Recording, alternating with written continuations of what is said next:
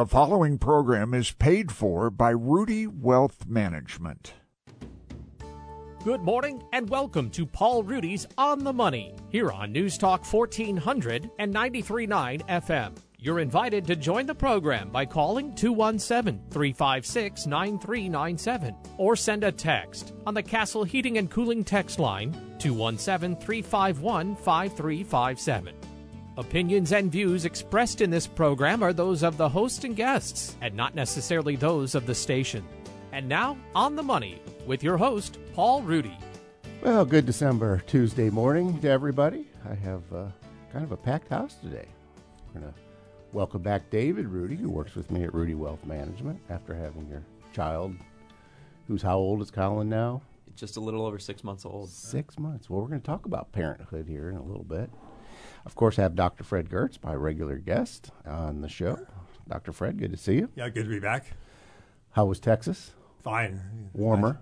Yeah, warmer. Not warm, but warmer. It's about like today here. That's good. And, of course, I have Ryan Repko, Certified Financial Planner Professional. Good morning. With us today. David's a certified, did I say you're certified financial? I don't want you to feel gypped. David is also a certified financial planner professional. So some people in the show have some knowledge today. You can call with your questions, 217-356-9397, or text us on the Castle Heating and Cooling text line, 351-5357. You can also email your questions to talk@wdws.com. It's important to recognize that past performance is not an indication of future results. You should not make any investment decisions without first consulting your own financial advisor and conducting your own research and due diligence. Well, morning, guys. What an interesting year. Dave, your year's been full. Ryan, of course, you had your third not too long ago. Of course, I've already lost track. Was that May? I have two. Yeah, I'm not going to ask you how old your child is. That's a lot of pressure. October. October was mine. Yours was May. Yep, May. Yours was May. And you know, Fred, both of them were boys. Right. Okay. And you would think that if you get a paycheck every month and you see a certain name that's signed the front of that check. And not a sniff, there's no Paul Jr. yet. Right. See, first thing I did, my first son, I named Paul. Right. Well, it would complicate Thanksgiving dinners if we had too many Pauls around. Yeah, three would be a little overwhelming. Sometimes at dinners, and I'm just there. I'm the only Paul people think there's too many Pauls around. I was at Mike Hale's wedding. I guess that was a week and a half ago or so, Saturday. And the father of the bride thought I was a wedding crasher. He said, you act like you don't know anybody, but you act like you still know everybody. Right. I go, well, that's my trick. You mean Chris Hale's wedding? Oh, Chris, not Mike Hale's wedding. Mike Hale was the father of the group. Maybe you didn't know whose wedding you were at. Yeah. Well, someone has to always get the dancing going. I'm famous for that. Well, Fred, these guys are not going to know anything I'm talking about because December 5th, 25 years ago, the maestro, Alan Greenspan, if I said the maestro to the guys, I'm not sure you guys would know that was Alan Greenspan. David shaking his head no. He gave a speech to the American Enterprise Institute in Washington, and his legendary irrational exuberance speech. Remember, 25 years ago, and his two questions were, and basically they were rhetorical twin questions, were how do we know when irrational exuberance has unduly escalated asset values, which then become subject to unexpected and prolonged contractions, as they have in Japan over the past decade, and how do we factor the assessment into monetary policy? Notice that nowhere in the script did he provide the answer to that, right. And I suspect it's because he didn't even know the answers to that. Right, and it's even more complicated for investors. You could wait for the exuberance to end, and you'd be waiting. Well, and that's the other thing, if the chairman of the Federal Reserve doesn't know the answers to those questions, what chance do the rest of us have? But coming from him at that time, he's one of the most powerful people. The Federal, I think. I don't know. Would you agree, Fred, that the chairman of the Federal Reserve is a pretty powerful world figure, and it was basically kind of a financial thunderbolt, if you will. Some were calling it the shot, heard across the world. But then this all gets back to 25 years later, because the question we get, guys, all the time, and I'm sure you do too, Fred, is what's the stock market going to do next year, or what's the economy going to do next year, or interest rates? And I always like to draw on these big anniversaries of things as kind of like a master class in why those things are just a waste of time. But the maestro was right, but it just took 40 months for the stock market to double from 750 to over 1,500. And so it just shows you that really no one, not even the Central Federal Reserve Chairman can predict what's going to happen in the economy and stock markets ahead of time. Right. There's a statement that Milton Friedman made. Milton Friedman was not in favor of this kind of fine-tuning of the economy through the Federal Reserve, and he said that he thought that Alan Greenspan did a really good job, or he was really lucky, one of the two. And I think that Friedman thought he was more lucky than good. So it's like, is Warren Buffett the world's smartest investor, or has he been fortunate over his life? And again, you can come down on either side, but it's very difficult to fine-tune the economy. First of all, you don't know where the economy is going in most cases, and secondly, you don't have all the controls to do the fine-tuning, so it's a very, very challenging job. And some of the controls are just out of their, well, I wouldn't say control, but that's kind of redundant. That is, some of them are like political, fiscal policy, laws that get passed in regulatory environments and things. That has an impact as well. And the expectations are really high, and they've been up the last few years now. So in addition to keeping prices stable and generating employment, the Federal Reserve now is supposed to deal with global warming and is supposed to deal with income inequality, which they clearly don't have the ability to do. Well, since that meeting, I thought we might enjoy this. So this is through yesterday. Remember, the afternoon of that day, the S&P 500, I think, closed around 744 or something like that. Well, as of yesterday's close, it was 4,669 on the S&P 500 index, so more than 6 times higher than it was then. So just kind of put this in perspective, here was one of the most powerful financial people suggesting irrational exuberance. And these guys might not recall when he threw in the Japan mention of Japan, the Nikkei average had fallen from 40,000 into the 19 or 18,000. So it had been on a big slide for 6 or 7 years going into that. Well, if you were dumb enough to just invest that day, here you have almost $100,000 if you had invested $10,000 on that day. And I think that's, when you think, well, how could that happen? Well, when you look at the earnings on the S&P 500, back then in 1996, they were a little over $40. Most recently, the consensus is they'll be $200 this year. So that's up almost exactly 5 times. And then if you look at the cash dividend in 1996, it was around, I'm just going to round up a little bit, $15. Last time I looked, the consensus is up. It's going to be $60 for this year, up almost exactly 4 times. So you had the stock market up 6-fold. You had $10,000 invested, up 10-fold. You had earnings up 5-fold. You had dividends up 4-fold.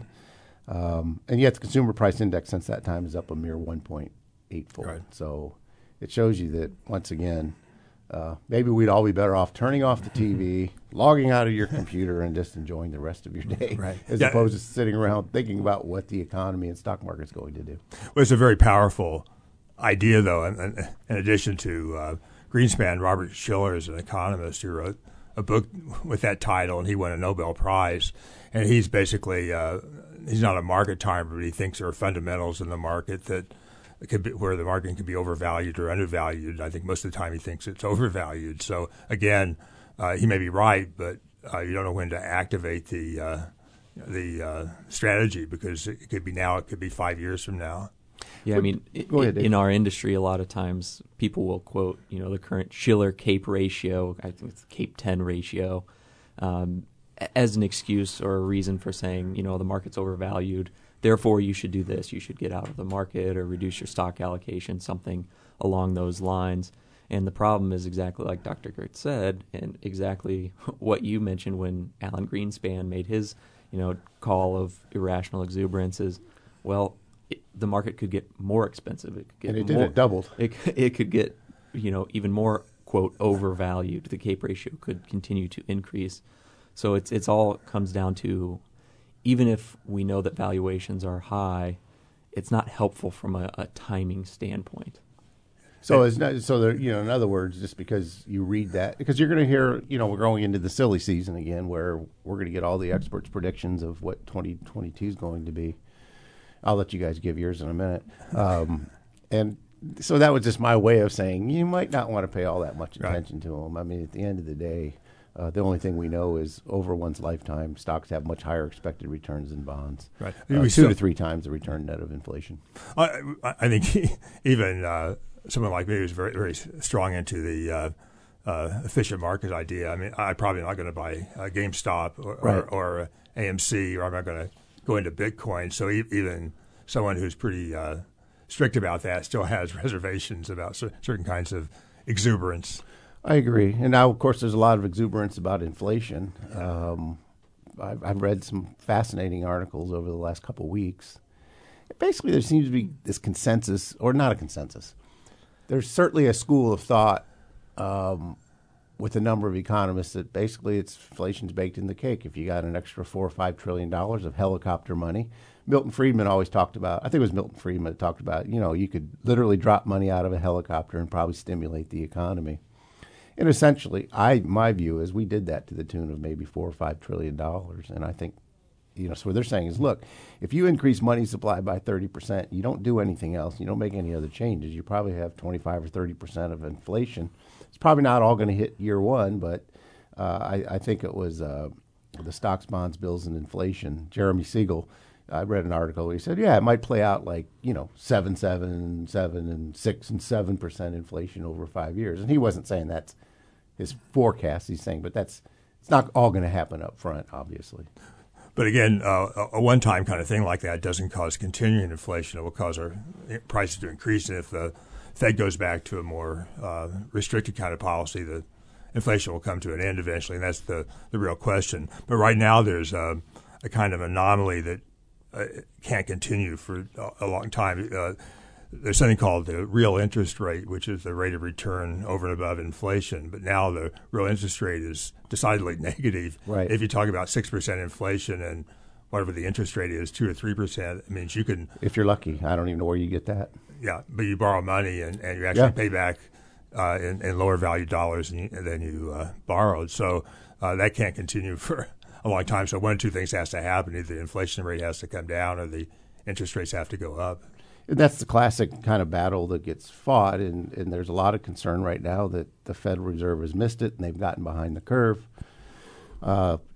Chairman Powell now is saying, well, it's not necessarily transitory anymore. He's striking that from his language and, maybe more stubborn than it is. But I think there's pretty good consensus of what the cure for inflation is. Paul Volcker certainly gave us some pretty strong medicine when he hiked interest rates almost to 20%, put us in a severe recession. But that was back in around 1980, Fred. We've had pretty much disinflation for about 40 years with a few blips. Right. Also, the Fed's had it surprisingly easy, though, the last, 13, 14 years, because usually you have to make a choice. If you're going to tighten money, you have to, the cost of that is very likely higher unemployment, and to rein things in, you have to have some pain, but there's been no pain in terms of the Fed's policy of expanding the money supply.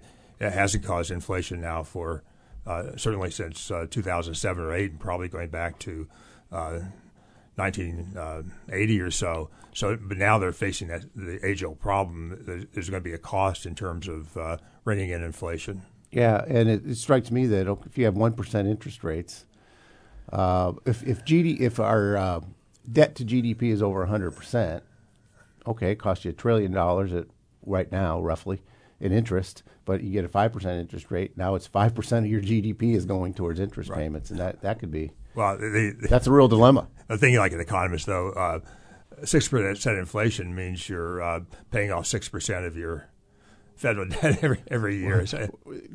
I guess that would be the point. That gap's going to be funded somehow. It's probably going to be funded through inflation, and that's what's going on. But it's real. I think everybody feels inflation. I see it. I like to cook a lot, and I always like to buy good beef.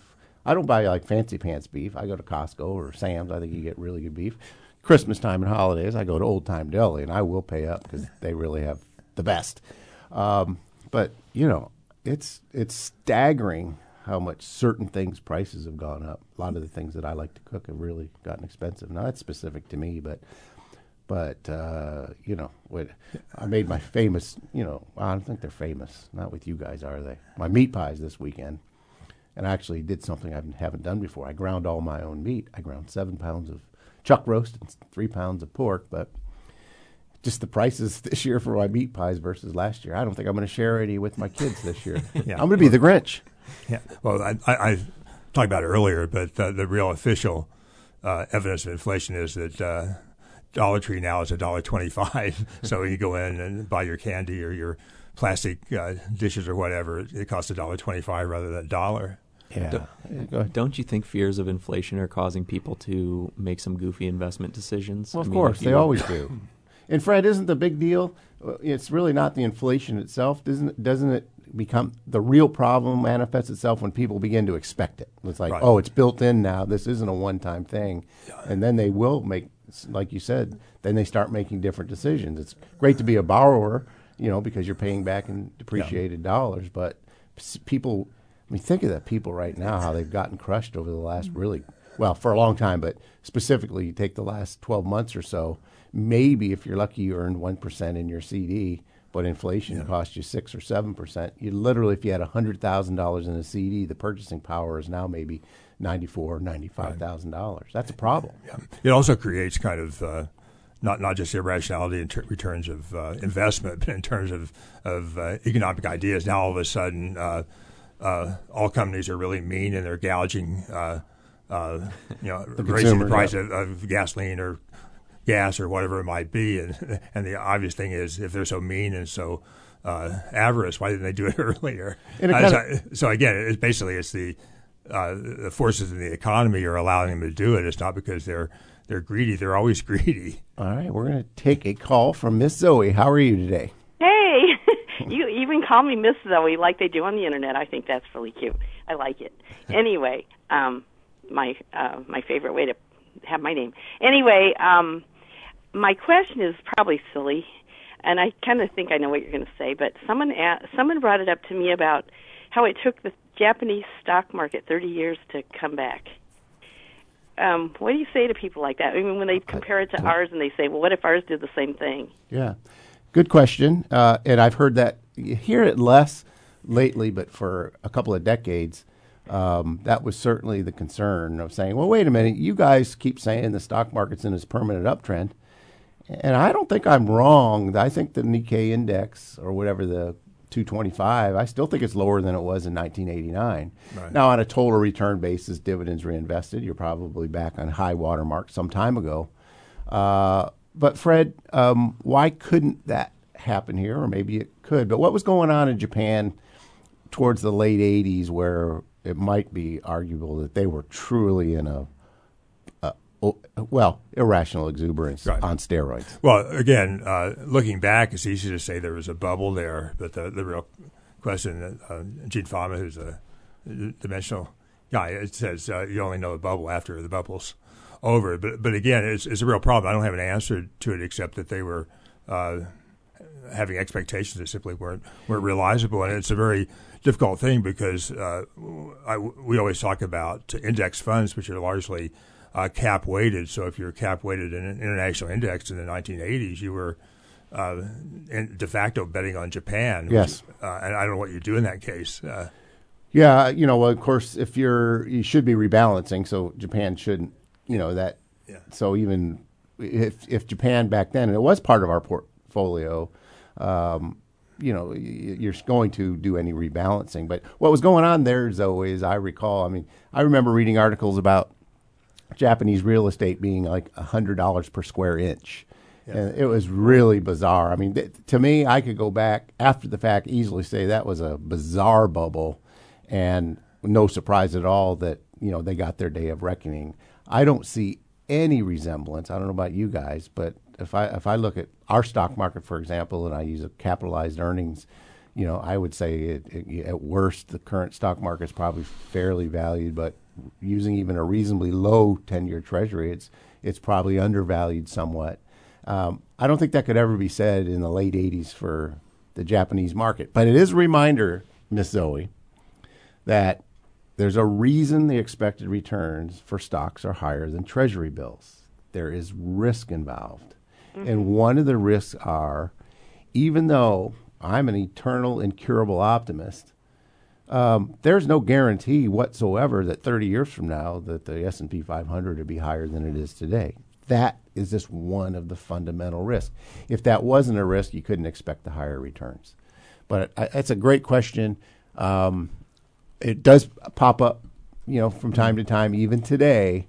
But I don't think there's any comparisons between the Japanese economy and stock market and asset valuations of the late 80s and our current asset valuations. And the other thing, it's all the more, it's just a reminder why you don't put all of your money in one basket. And when I say one basket, I mean one country. Even if it is the United States, and I don't think it's likely that we're going to have a 30-year period with zero return. Just historically, that the odds of that happening are extremely low. But it could happen, or maybe it's not that bad, but we still have a 30-year period where U.S. stock market returns are well below average. Yeah. That's why you include some international diversification in your investment portfolio. Think about Japanese investors. Had they had half of their investment portfolio outside of Japan, just a simple S&P 500 index fund in the United States, they averted disaster. Right. But again, this is a mini version of that, but my experience was treading water for the first 10 years, starting in late 60s to 1970. Stocks went nowhere, so it took me 10 or 12 years to actually have the game start to work. Inflation for many years, I forget which time period, but for 10 or 12 years, the S&P 500 basically was up maybe 1.5%, and inflation was 7% per year. Yeah. Those are really poor conditions. Right, but if I'd been, gotten the game late, and so I was 55 in 1970 and invested, I would have been the same place. Yeah, it'd be tough sledding, and that's when we talk about retiring. There's a lot of randomness about when you retire.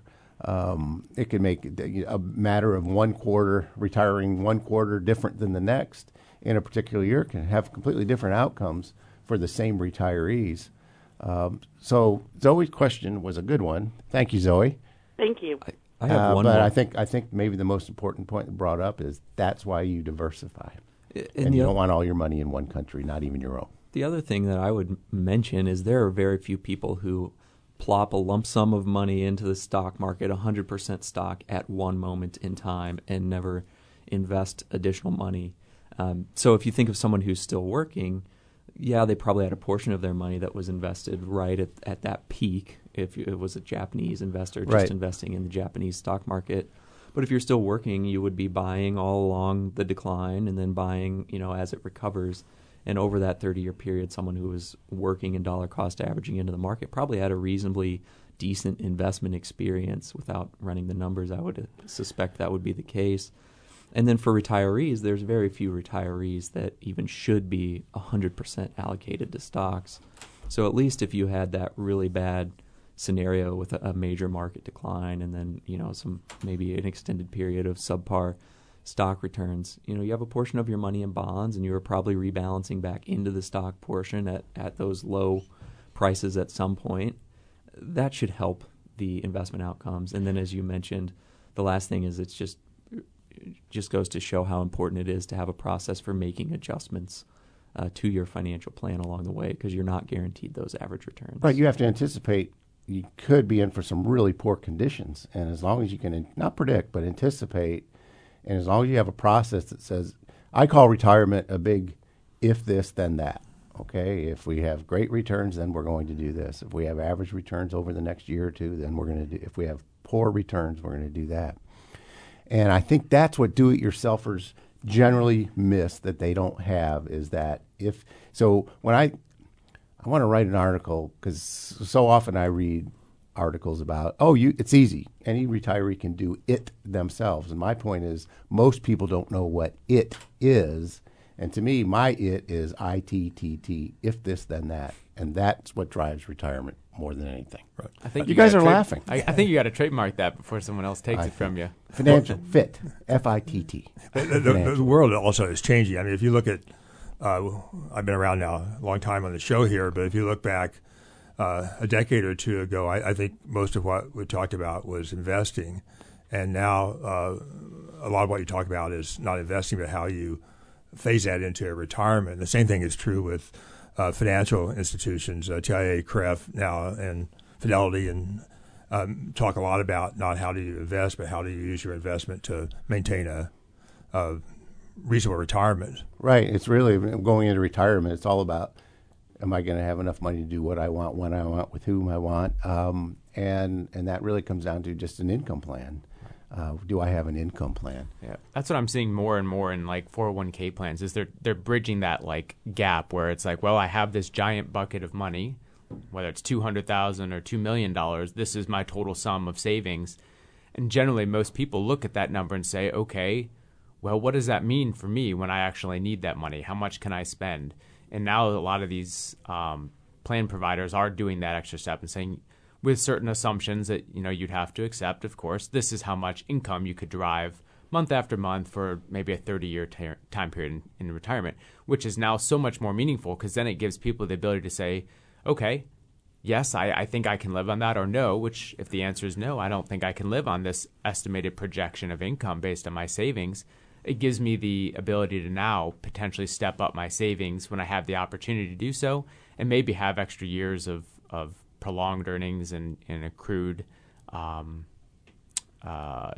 just like, what am I saying? Dividends reinvesting. Reinvestment, yep. Yeah, dividends reinvesting and allowing for just a lot of extra growth that maybe you wouldn't have had you not known that income you've been able to derive. Yeah, so it's key to know if you're the 30, 40, or 50-year-old thinking about retiring sometime in your 60s or whatever, is really to think about it as an income target and kind of work backwards. So if I need a certain income, okay, well, I can project Social Security because they'll do that for you. Suppose that's all I have, and then, okay, well, I need another $3,000 a month after that. What do I have to do to that? I would say, divide the 3 by 0.04 or so. It's not necessarily a 4% rule, but it's a reasonable guideline for how much you can do, and go from there. And that really begins to give you a target. And now one of the things that a lot of retirement plans are doing as well, I'm thinking of 401ks, things like that, is they'll basically convert it to an annuity. So a lot of times what the participants are looking at is if you annuitize that stream and bought an immediate annuity, a lifetime annuity, this is what it would be. I was thinking about this the other day, guys. I'm bombarded by articles by, I don't know, people kind of virtue signaling in our industry that if you don't promote guaranteed income type of investments, things like immediate annuities, lifetime annuities, deferred annuities, et cetera, that maybe you're not living up to your fiduciary duty. But I've never been a big fan of those. And I think, well, first of all, generally speaking, they're fixed income. I mean, whatever that income payment is, that's it for the next 30 years or as long as you live. And so we know that with just even modest historical inflation, you're going to grind down your purchasing power. Okay, well, you know that ahead of time. It's when you get these extraordinary bouts of inflation like we've had over the last year and a half or so, I keep thinking, okay, if I had my money, I've already lost 6 or 7% of my purchasing power in 1 year. That's a real problem. And I know, from what I've read, the inflation-adjusted annuities are not priced as favorably. They're not. Okay, so they're really expensive. That would be resolved eventually. That's weird. It will. I think it will, Dave. I think as capital market assumptions get better, as insurance companies learn to charge less for certain products, I think you're going to see more efficient. And what Dave's talking about is, today you can go out and buy an annuity. You trade a lump sum of money for a guaranteed income stream that has some type of inflation adjustment. I don't know of any that will give you actual inflation, wherever it is. Typically what you see is a maximum of a 3% increase. So if inflation's 3%, we'll give you 3%. If it's 4%, we're going to give you 3%. And so we're seeing more of that. But at least anything, I think what you brought up, Ryan, makes sense. I think there's more emphasis for 401k plans and retirement plans like that of saying, hey, are we getting to where we want to be? Before we had those measures, all we look down and we say, hey, I'm 32 years old and I have $128,000 in my 401k. Is that good or bad? And it needs to be pointed at something so that you know, so that there's a way to make the adjustments of increasing how much you need to invest, or decreasing it potentially, or changing your allocations. I think one of the problems with annuities now is not so much that they're unfairly priced, but the interest rates are so low that they're extremely expensive. So if you give people a choice, like if you in your fiduciary capacity say, look, I can guarantee you a certain amount of income in the future through an annuity, you tell them how much it costs, a lot of people are going to say, well, that's too expensive, I'll take my chances. So my idea, which has never come to fruition, is that people should think about deferred annuities, maybe spend at 4.5% and then buy an annuity that will come into play at 80 or something of that sort. But those aren't really... I've looked at them, Fred. To me, they're still expensive. Yeah. And when I run them against very conservative, balanced portfolio expectations, I know why insurance companies are generally the largest buildings in the city. They've got that. They have those numbers figured out. Doesn't make them bad. It just makes them good at running the numbers and good business people. So I haven't implemented those. I like the concept, and I think at some point, I think you're going to see massive improvements in home equity financing. Reverse mortgage is what I'm thinking of. I think you're going to see dramatic improvement in deferred annuity. So you say, at 80, I can trade a certain amount of money today as I'm 60 for $1,500 a month when I turn 80. I think you're going to see improvements in all of these areas, and I think they will. I think reverse mortgages are going to be, and probably are, and probably should be used more than they are today. I think that's just going to increase. So there's going to be some really good financial engineering. There's also some psychological barriers. I mean, the deferred annuity, someone will say, well, what if I die before 80? And you lose that money. But the point is, you got the protection, and so you have to get over the idea that you may not get all your money back. And even with immediate annuities, the concern that people have is, well, I hate the idea that when I die, the money's just gone. If I have my money invested in an investment portfolio and take a conservative withdrawal, there's probably something left over at the end of my life. And so, I mean, obviously there are ways to deal with that. There are annuities with riders and things, but that's the initial gut reaction that people have. They also hate the idea of running out of money when they if they live to 100 years old. These are all trade-offs, and that's what we try to do. We'll show clients like, okay, scenario one is most or a significant part of your money in guaranteed product income. Oh, sorry, meant to turn my phone off. Guaranteed products, but when you put them side by side, even with the trade-offs and risk, and you're never eliminating risk, we're just transforming them. You're accepting a different type of risk.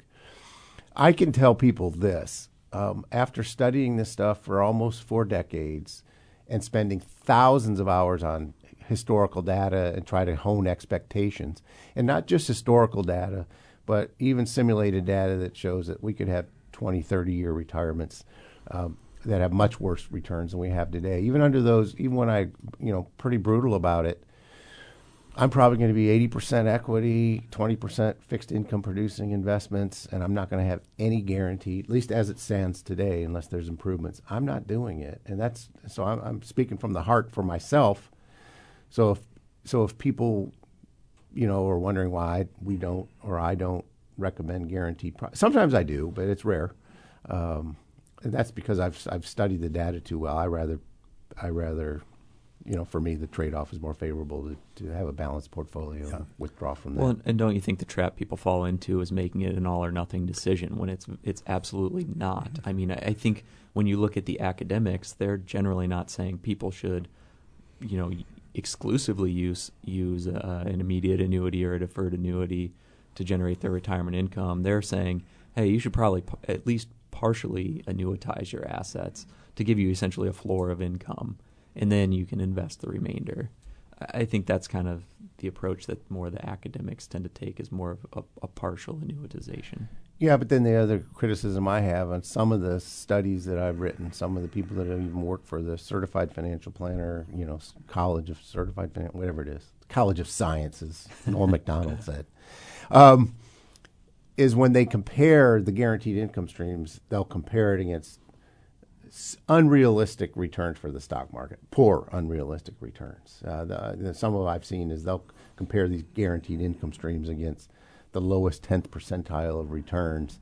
But it's really worse than that, because their expected returns that they're using it's as if 3 out of 4 or 80% of the return expectations are worse than we've ever had. Well, of course, a guaranteed income product is going to look favorable when it comes to that. That raises another. I mean, change the subject slightly. Yeah, go ahead. Please do. That's what Ryan's over there going. Please change the subject. With the idea of expected interest rates, my idea of insurance gives you some solid kind of protection. But my recent experience is that insurance has been kind of a trail of tears. First of all, my long-term care has basically doubled in price when you buy insurance. It didn't, and my wife and I purchased some what we thought were sort of like whole life programs, but they're based on interest rate assumptions that weren't met. So these now are coming due either with higher premiums or all kinds of options. So even that was we thought would give us security, but didn't give as much as we really expected. Okay, I got a question for you guys. It says, I don't need any certain income. I'm just going to live on what I have. That said, I'm 60, have about 8 years left to work, home's paid off, and credit card debt almost paid off. Is there still time to invest? 403B ? Stocks. So I think they're saying, is there still time to invest? And if I was going to invest, does that include investing in the great companies of America and the world? Yeah, I think for this person, if the question is, it sounds like their spending is allowed to be very flexible. They're not demanding too much out of their money. Anybody who's still working and has excess cash, I'd say it's probably a good investment to invest it rather than put it in your checking and savings account if you don't need it, and you have assumed, of course, like a emergency fund to get you out of a short-term bind, because she's got potentially 8 more years of working timeline. And what a difference 8 years can be. And if you're buying in a monthly amount in like a 401k, for example, you're not placing big bets. You're just taking small amounts and contributing each month, month after month for 8 years. It doesn't take much to look backwards 8 years from now and look at what was stock prices then. It doesn't mean that's what it'll be in the future. But, you just say, well, I'm a buyer of the companies of America and the world. And my goal is to hopefully accrue enough where it gives me some sort of additional income in retirement. And if I don't need it, it's only extra, padding to the upside. I agree. And in fact, the best thing that could happen for this person that texted in is those 8 years are just absolutely miserable for the stock market. If they're to the extent they're going to invest some of their money in the stock market. If I'm dollar cost averaging, even with the 8-year accumulation timeline, I'm going to plow deep into equities, especially the poorer the returns are, the more I'm going to increase my savings and increase my allocation to equities. I'm going to the best, and most people don't think of it that way. They think of, oh wow, for those next years, if the stock market's horrible, it's going to push my retirement back further or make it worse. And I'm thinking, no, it pulls it closer and makes it better. For sure. And then I think the trap that people fall into is, in this scenario, they'd be focusing on the 8 years, but then you have to remember, even after retirement, you should probably have some of your money invested and probably a portion of that money invested in the stock market, because you've got another, if you retire at 68, maybe another 20 plus years in retirement to fund your lifestyle, potentially from, withdrawing from your investment portfolio, making up a portion of your income. So I think the short answer is absolutely yes, you should consider investing. And it sounds like they might be a university employee when they mentioned the 403B, so that's a great option. Do you guys think, in general, people overestimate or have an irrational fear of the stock market, investing in the great companies of America and the world, just in a general, blanket statement? I do. I think most people almost view it like it's a gamble, it's a casino, it's this complex game that's rigged for the wealthy. And I think it keeps a lot of people on the sidelines, and it's what prevents a lot of people from accumulating wealth. The clients that I have looked at, just being on my side of the table and saying, wow, how have some of you acquired the amount of wealth that you have? Whether you define wealth in hundreds of thousands or millions doesn't matter. It's the folks that just consciously saved. And for the folks that saved for long periods of time, they're the ones that have the most comfortable retirement. So for somebody just simply being able to just diligently put their head down and save, it's all the difference between comfortable and maybe tough times in retirement. I think it's a great point. You mentioned people viewing it as a casino, and I know that's one of the reasons, Dad, why you, instead of saying the stock market or stocks, will often say ownership in the great companies of America and the world. And I always think, it sounds a little bit hokey, but I understand the reason for that is because it gets people to focus on what the stock market is. It's not this big casino. You're literally buying ownership in companies that are out there selling products and services and generating revenues and hopefully increasing those revenues over time. And I think when people can refocus on that, like, oh yeah, I'm buying shares of these, and you can think of, the most successful companies in the world that most of your money is going to if you're just buying, a market cap weighted index fund. Sometimes that can help people get over the fear and the thought of, I have to predict the future to be a successful investor. It's no, I'm just buying a share in the company, a share in these companies, and then, as their profits increase over time, I'm getting a share of those profits. And you guys hear all the time, oh, stocks are riskier than bonds. I mean, that's, you make a point. There's certain things I won't say. I'll generally not ever call it the stock market, as you say to a client, because I think it does conjure up, concept of it's a rigged game and all that. And so one of the things I like to do is just go back. I'm 62, go back to 1959 and see what the stock market was. The index that represent the great companies of America, the 500 largest. And today it's 75 times higher. The income stream from dividends is over 30 times higher, and inflation is up. Cost of living is up of 6 or 7-fold. So when a 65-year-old client or potential client comes in and says, well, I'm conservative, I want to invest for retirement, and I don't want stocks because they're risky, I always have to think to myself, well, I don't know where you got that idea because you haven't lived it. That hasn't been the story of your lifetime. But none of us have been taught to focus that it is a lifetime agenda, that given one's, and it's never a lock. It's, Fred mentioned a period, a brutal period for stock market investors, 1966 or 65 through, call it 1982. You had 16, 17 years where basically the Dow went from 1,000 to 1,000. For accumulators, that was a home run. It made them filthy rich in retirement, if they were retiring in the early 80s. But for the person that retired in 1966, it made it a tough retirement, at least for the first 17 years where your cost of living in that first half of your retirement doubled. That's inflation. That really circles back to this inflation thing, guys, is people, when they focus on this 4% rule for how much can I spend of my corpus, starting out, everybody's, kind of rejiggering it, saying, well, it's not really the 4% rule, it's the 3.3% rule because returns might not be as good. The original person that did the study said, wait a minute, we need to focus more on inflation. That's really more problematic, is the higher than average rates of inflation in retirement is more problematic than poor stock market returns. Right. I think we have kind of a bipolar distribution here, though. I suspect we have some people that come in and say, let's go into the stock market and give me 20% returns. Yeah. And so there are a number of people who are that way. I mean, there's a famous case of Lenny Dykstra, the Phillies baseball player who ended up in prison. Yeah. But what a character. Who thought he could, he's optimistic as a baseball player, optimistic as an investor, and thought he could generate 20 or 30% returns. And it doesn't happen usually. So one of my earliest clients, this goes back to the 80s, some point in the 80s, and he tells the story. I don't normally tell it, but he always reminds people why he came to me. Yeah. And here I was probably as young as you guys are younger. He came to me and he said, well, I said, what are your expectations for a return? He goes, well, I've been getting 12% a year for myself. I would expect you then to be able to do better than that. I guess I would expect you to earn me 15%. I said, well, I tell you what, you're looking at the wrong guy. And I just said, and if you can find that person that can really consistently deliver that, let me know, because I got a lot of clients I'll send to them. I said, but that person doesn't exist. Well, Bernie Madoff did for. Great.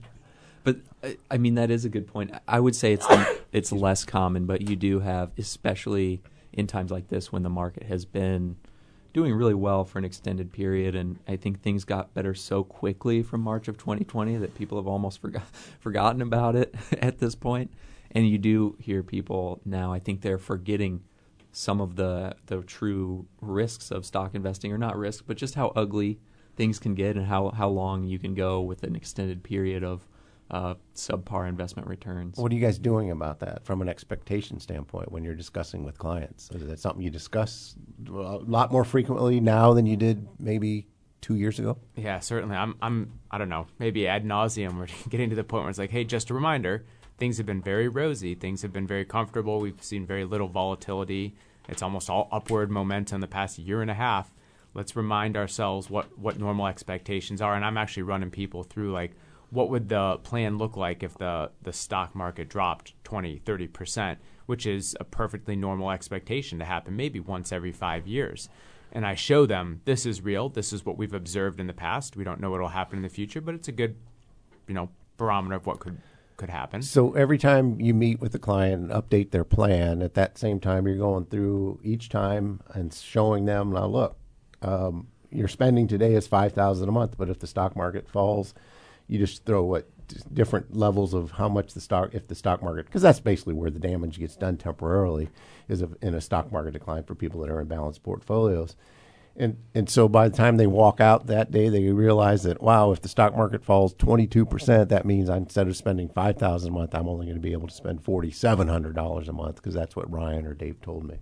Yeah. So that in itself is essentially a lifeboat drill that's saying, look, we can anticipate a problem. We can't predict it, but let's digest it and look at it ahead of time before it happens, because if you hit the iceberg, it's too late. So you have to do it ahead of time, which is the reason they do lifeboat drills, right? You can't wait till you hit that. Can't do a lifeboat drill. And I think all of us spend probably half of our time just trying to hone in those expectations every time we meet with the client so that they walk out with realistic expectations. Yeah. And averages don't always work out in the short run. I was really shocked, but there are some pension funds now that are having an arbitrage play on the equity premium, where they're saying we're going to borrow a lot of money and then invest that into the equity markets, and we'll end up with a 3 or 4% excess return, which may be true over 50 years, but it's not necessarily true in the next. There's nothing average about stock market returns. Rarely do we see the average, compounded return for the broad U.S. market. Call it 10%. Well, it's so rare that you get within 2% of 10% that it's rarely average. I'm going to go through a couple of quick texts. One's for you, Fred. Well, at least I say so. At what point does the national debt become a major issue? Question mark. Interest rates are going to need to rise to battle inflation. Major chunk of budget to just service the debt. We hear this a lot, right? Well, I think the answer... I ask you that all the time. Yeah, and I answer it in kind of a hedging way, saying that it's really an important long-term problem, but right now it's not necessarily making us change our ways. But the point is, if you every day you say it's a long-term problem, but the long-term isn't here yet, you sometimes don't prepare for the long-term. So the problem that we face politically is that no one wants to bite the bullet to deal with these long-term issues. So again, I agree there's a serious problem, but it doesn't have to be dealt with in one quick response. At yours and my age, we may never see that damage that's done. Right. We may see inklings of it, but not what I think a lot of people fear of chaos and there are two different ways. Defaulting and things like that. It can cause dysfunction in the economy in terms of lower rates of growth, things of that sort. It can also cause catastrophic kind of things like Argentina. Right. But again, we don't expect those. But again, you can never rule them out. I'm just curious to see what you guys think about Bitcoin. Well, imagine that. El Salvador is the only country in Central America that has it. The president keeps buying more coins. Any thoughts? Is this a good investment? Please advise. So let's just talk about it generically. You guys are probably getting asked that. We have a few minutes left. You have any brief thoughts on that? I can give my short answer, since we only have a few minutes, is that I don't view it as an investment at all, because it really doesn't have a long-term expected return. When you buy a Bitcoin, a year later you're still going to have a Bitcoin. The only thing that's going to have changed is the price someone's willing to pay for it, and that's just extremely unpredictable. So it's not like buying a stock where you're buying a portion of a company that's generating revenues. It's literally it's just like if you were buying any other currency, and it's just extremely, extremely volatile. And my answer for clients that have asked about it, or should I invest it, is I just would say, just don't invest any money in it that you can't afford to lose, or at least see decline, like 80%. Well, it's gone down 28% just in the last couple of weeks. So it is incredibly volatile. I think my spin on it is going to be, look, when they come out with a cash index, like a Bitcoin exchange-traded fund that's not traded in the futures markets, because those things are just all over the place, an actual replica in exchange-traded mutual fund form, I think that we'll probably adopt it for a small amount as a diversifier. Two reasons you add something that you might not have before. They either have high returns and sufficiently high enough to increase the expected return on my portfolio. I don't think that's Bitcoin. I don't think they have an expected return. But you can also consider assets that behave a lot materially differently than everything else in your portfolio, and certainly Bitcoin will probably be a very good diversifier. But I think there needs to be a cash index. There's movement in that way. There's a firm in New York that's creating an index. I'm not sure how it works or if it's widely available yet, but it's inevitable. I think in the next 12 months there'll be a cash, an exchange-traded fund for Bitcoin. But you'd be talking about like maybe 1% of the portfolio. I'm talking about like 3 to 5%. A very small amount. 3 to 5%, just for a diversifier. Well, this is going to be the new gold question. Should I invest in gold? You could give them pretty much the same answer. Exactly. Yeah, and in all these years, my 38 years, the answer on gold has always been no, for all the reasons Dave basically said. And I don't even find it a particularly good diversifier. I don't think will be as good of a diversifier. Bitcoin has bizarre behavior and bizarre volatility. That may sound like something you don't want, but if it's doing it in a way that's so different than the rest of your portfolio, it can actually improve your portfolio. So I think that's all the I think at the very least, it's probably not a great idea to invest a large portion of your net worth in Bitcoin. Of course not. Obviously, that has panned out extremely well for people who have done that in the past, but going forward is the question. All right. Well, I think we're supposed to be back on December 28th. I think we're still going to have a show unless we change our minds, and we'll see everybody back in a couple of weeks. Thanks for listening to Paul Ruedi's On the Money. We'll be back in 2 weeks. Thanks for listening to Paul Ruedi's On the Money here on DWS, paid for by Ruedi Wealth Management. You can join Paul on the second and fourth Tuesdays of each month here on News Talk 1400 and 93.9 FM. The views expressed in this program were those of the host and the guests, and not necessarily those of the station. You're listening to News Talk 1400 and 93.9 FM WDWS Champaign-Urbana, a Champaign Multimedia Group station.